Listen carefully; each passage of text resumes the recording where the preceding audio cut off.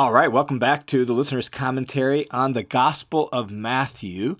As we begin our study of Matthew itself, let me just remind you that the aim of the listener's commentary is to help people learn and live the Bible by providing clear, down-to-earth teaching straight through the books of the New Testament. And there are several ways you can help us really accomplish that mission. And let me just highlight two of them. One is that you can share the listener's commentary on whatever platforms you have, to your friends list, on an email list. If you have a podcast, on your podcast. If you're a pastor, you can recommend it to your small group leaders and to Bible study teachers. Just share it on your social media channels broadly and widely. Help more and more people discover the commentary. That's one way you can help people learn and live the Bible. The other way is you can help us achieve this by supporting us financially, and you can do that by going to listenerscommentary.com, clicking the Give button, or signing up for the Study Hub. Either way, all monthly donors get access to bonus materials inside the Study Hub that'll help you really dig in and study the Bible for yourself and even teach it and pass it on to others. So thanks for being a part of the Listener's Commentary family, and thanks for just partnering with us to help more and more people learn and live the Bible. All right, let's jump into the Gospel of Matthew itself. Our last recording was the backstory, answering some of the questions about how this book came to be and where it came from. In this recording, we are going to dive into the text of Matthew with Matthew chapter 1, verses 1 through 17. And if you're familiar at all with Matthew's gospel, or if you have it open in front of you, you'll recognize that this is a genealogy. Matthew begins his gospel, his story of Jesus, with a genealogy. Why in the world would you do that? Genealogies, at least from our perspective, really aren't that engaging, aren't that fast-paced, aren't that fascinating. What a boring way to start a book. And yet, genealogies were incredibly important in the ancient world, and since Matthew is writing specifically to Jews, genealogies were especially important in the Jewish world. And so this would be a very fitting way to begin his gospel for the audience he's writing to. Genealogies were written not just so that you would know who your great-great-grandfather was. Genealogies were written to show a person's pedigree. And so if someone's going to claim to be the Messiah, as Jesus had claimed, and as Matthew believes, and Matthew is presenting his gospel to tell the world that Jesus is the Messiah, if we're going to establish that claim, well, the first place to start is they at least have to have the correct royal pedigree. And so Matthew traces Jesus' lineage, his family history, from Abraham to David to Joseph and Mary. And therefore, this genealogy very much serves as like the prologue to the Gospel of Matthew. And as such, it sets up some key themes that Matthew wants to communicate in his gospel. Specifically, it sets up that Jesus is the Davidic Messiah. And it sets the Jesus story into the context of the whole Bible story and into Israel's story. And Jesus' story only makes sense in that larger story of Israel and Abraham and the world. And so that's why this genealogy is so important for Matthew's original audience and for Matthew to start his gospel this way. Now, one thing important to note is that scholars have noted the differences between Matthew's genealogy here and the genealogy that shows up in the Gospel of Luke, that they're not exactly the same. The names are the same between Abraham and David, but some of the names between David and Jesus are different. And we don't know all the reasons for that, but it was common in ancient genealogies to kind of tailor them for your purpose, to pick certain names and to skip other names based on the goal and the intent of the genealogy. The goal was not to give every single name in the list. The goal was to communicate a message through the genealogy. And Matthew communicates the message that Jesus is of the proper legal line to be the Davidic king. And so here in his genealogy, he traces Jesus' family history through the legal line of Joseph his father, at least his human father. Another interesting thing to note about this genealogy is the presence of several women, and that's unusual. Mentioning women was incredibly rare in genealogies, since in their culture, family history, family identity, family land, all of that was based on the males in the family line. And because Matthew includes women, he must have done so then for a very good reason. And some of these women are from scandalous situations. Some are foreigners.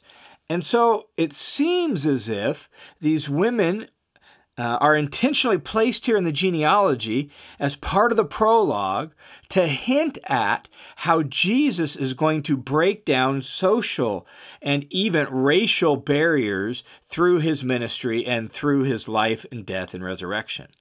All right, so all of that is to say that Matthew opens his gospel with a very intentional genealogy. And he actually begins that genealogy in the opening verse of his gospel by stating the genealogy's point. Here's how the Gospel of Matthew begins. The record of the genealogy of Jesus the Messiah, the son of David, the son of Abraham. And so you get the point right up front. You get the point of the genealogy and one of the main points of the entire Gospel of Matthew, and that is Jesus is the Messiah. He is the long-awaited anointed one to sit on David's throne. That's the idea. This is the main point of giving Jesus' family history up front, and it is one of the major themes all throughout Matthew's Gospel. Jesus is the Messiah, and the word Messiah, Hebrew, is Mashiach. In Greek, Christos, Christ. And so Jesus is the Christ, the Messiah, the anointed one, the King. And then Matthew follows that up by emphasizing two quick little points that are going to really be shaping markers for his genealogy. He's the son of David, and he's the son of Abraham. To say he's the son of David, it means that he is part of the Davidic line, the line of David, the great king. And Matthew uses this phrase, son of David, for Jesus more than any other gospel does. And since David was the great king, and since the Messiah was promised to come from his line, this is critical. If Jesus is going to be the Messiah, he has to be the son of David. In fact, God had promised David in 2 Samuel 7 that he'd have a descendant on his throne forever. But with the exile at the end of the Old Testament, the Davidic dynasty had ended. And so Jews had been longing and waiting and watching and hoping and praying for centuries for God to send his Messiah. And there had been various people claiming to be the one in those intervening years between the end of the Old Testament and the beginning of the New Testament.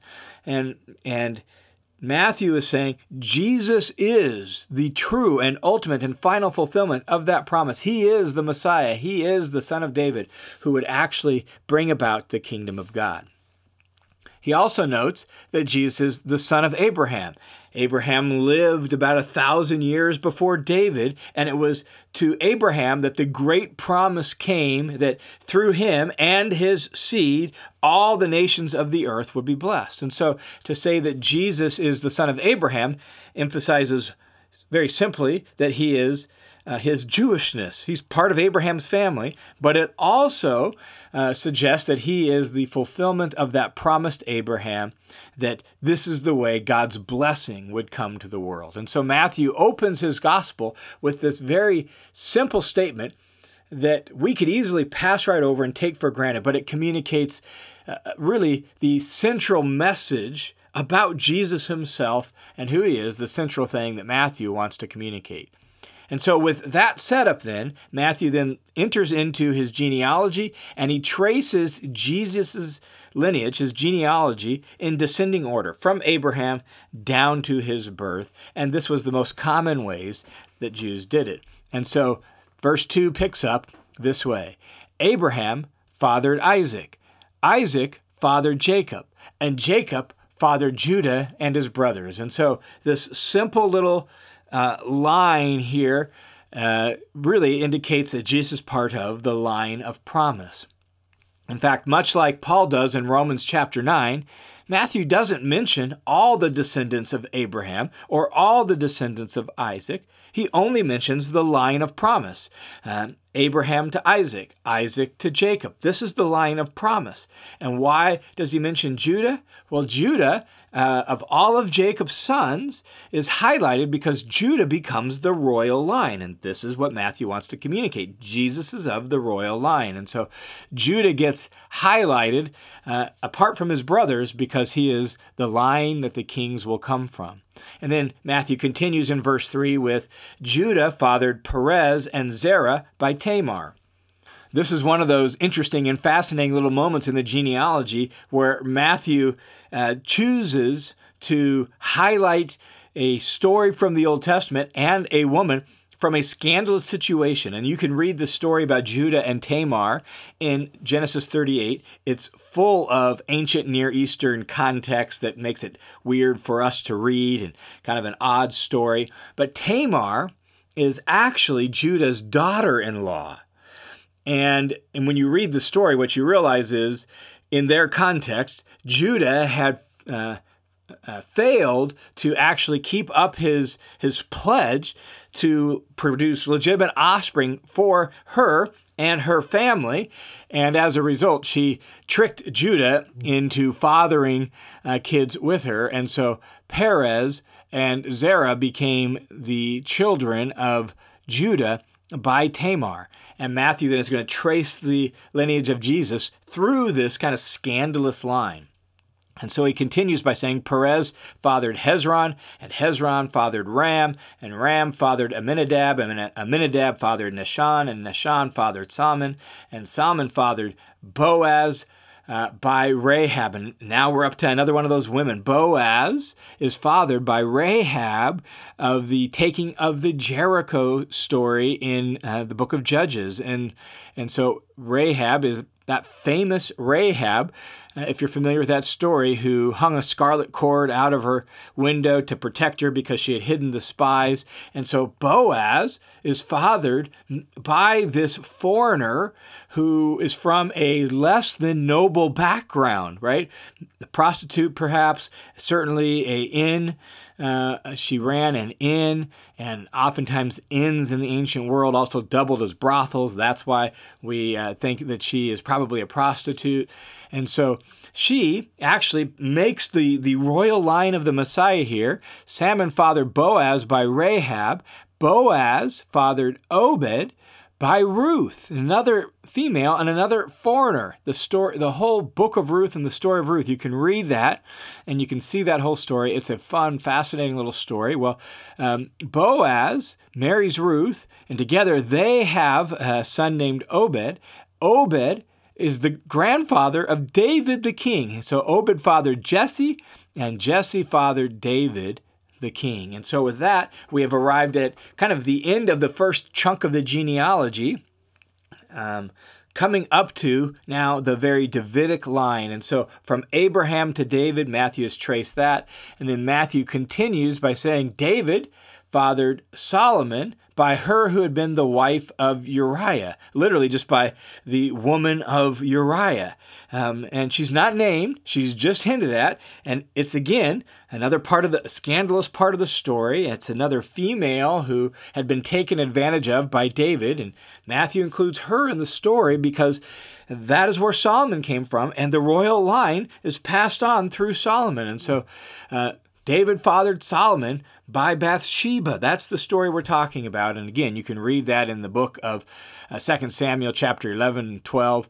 And then Matthew continues, Solomon fathered Rehoboam, and Rehoboam fathered Abijah, and now we're on to just the list, a long list of Israelite kings that you can read about in the book of 1st and 2nd Kings or 1st and 2nd Chronicles, right? So Rehoboam fathered Abijah, Abijah fathered Asa, Asa fathered Jehoshaphat, Jehoshaphat fathered Joram, Joram fathered Uzziah, Uzziah fathered Jotham, Jotham fathered Ahaz, and Ahaz fathered Hezekiah. A long list of Jewish kings. And the list continues in verses 10 and 11. Hezekiah fathered Manasseh. Manasseh fathered Ammon. Ammon fathered Josiah. Josiah fathered Jeconiah and his brothers at the time of the deportation to Babylon. And so, with this long list of kings, Matthew takes us from David, the high point, the great king, the one to whom God had promised a descendant to sit on his throne forever, the one through whom the Messiah would come. Well, now from that, he's gone all the way from David clear down to the exile, the deportation to Babylon. And that's when really the royal dynasty of David was interrupted and broken up, right? And that's when the exile began.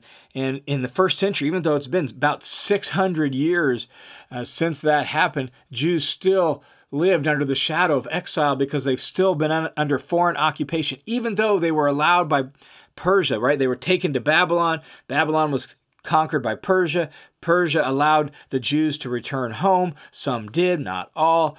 And even though they were allowed to return home, and even though they were allowed to rebuild their city and their temple, God's presence never returned to the temple. And so even by Matthew's day, by first century, by the time Jesus was born, there's still this shadow of exile hanging over the Jewish people. And so Matthew now, with this long list of kings, has brought us up to this moment.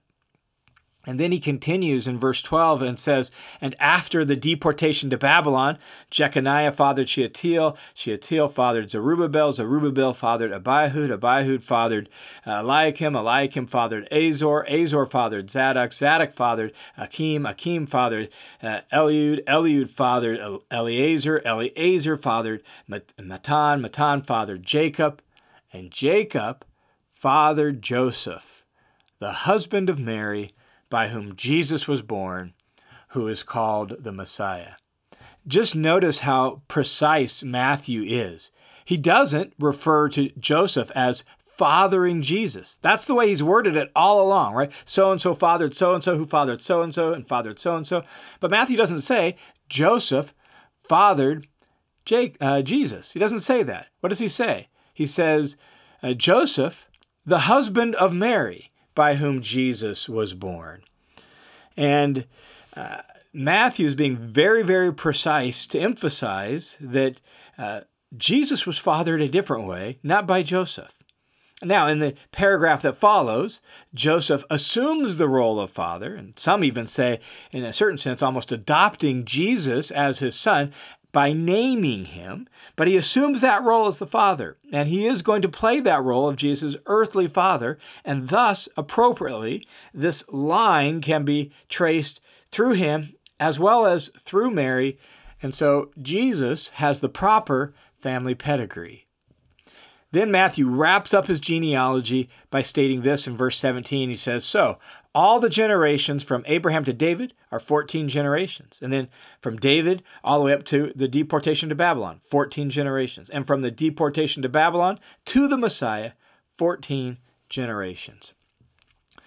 This tells us, obviously, that Matthew has kind of intentionally organized and stylized his genealogy. And that's typical. Genealogies weren't intended to be comprehensive, right? They weren't just trying to give the list of every single name.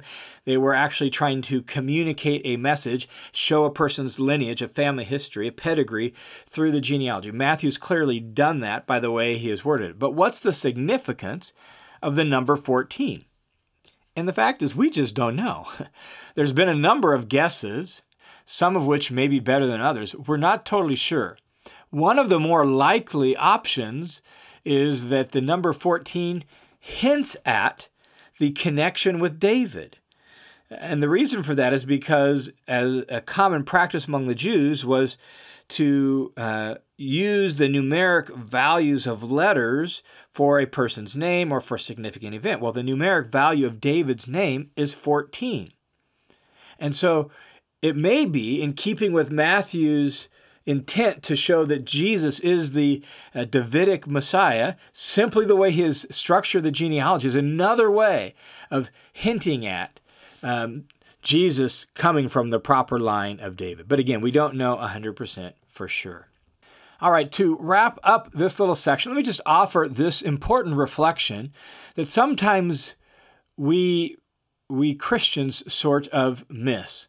And that's this, that Jesus is actually the culmination of a long, big story. Sometimes we want to jump right into the Gospel of Matthew. We want to jump right into the New Testament. We're not sure what to do with the Old Testament, and we forget that the Old Testament is Jesus' story. It is the family history of Jesus, and by extension, anyone who is in Jesus, right? It's the Jewish story, but as the Apostle Paul, for example, points out in Romans chapter 11, anyone who's in the Messiah has been grafted into that story, into that family tree. And so even Gentiles get grafted in, as Paul says, as like a wild branch on a natural cultivated olive tree. And so that's Jesus' story, but it's also our story. And Jesus is the culmination of that long story from Abraham to David and right on down to his birth through Joseph and Mary and on to the present day. Jesus is the culmination of that long story of Israel and the story, therefore, of Abraham. And Abraham is set in the context of the human story of the curse of sin and death through which God is going to solve that problem through Abraham and his descendants. And the ultimate descendant, the ultimate seed of Abraham is Jesus, the Messiah. And so as we begin the Gospel of Matthew, this genealogy reminds us of the backstory to Jesus, the family history of Jesus, the roots of the gospel story, that the gospel story only makes sense in the context of Israel's story and Abraham's story and the ancient story of Adam and Eve. And this is the culminating moment where that story is coming to fruition, the promise to Abraham, the promise to David, now coming to its focal point in Jesus, the Messiah, the King.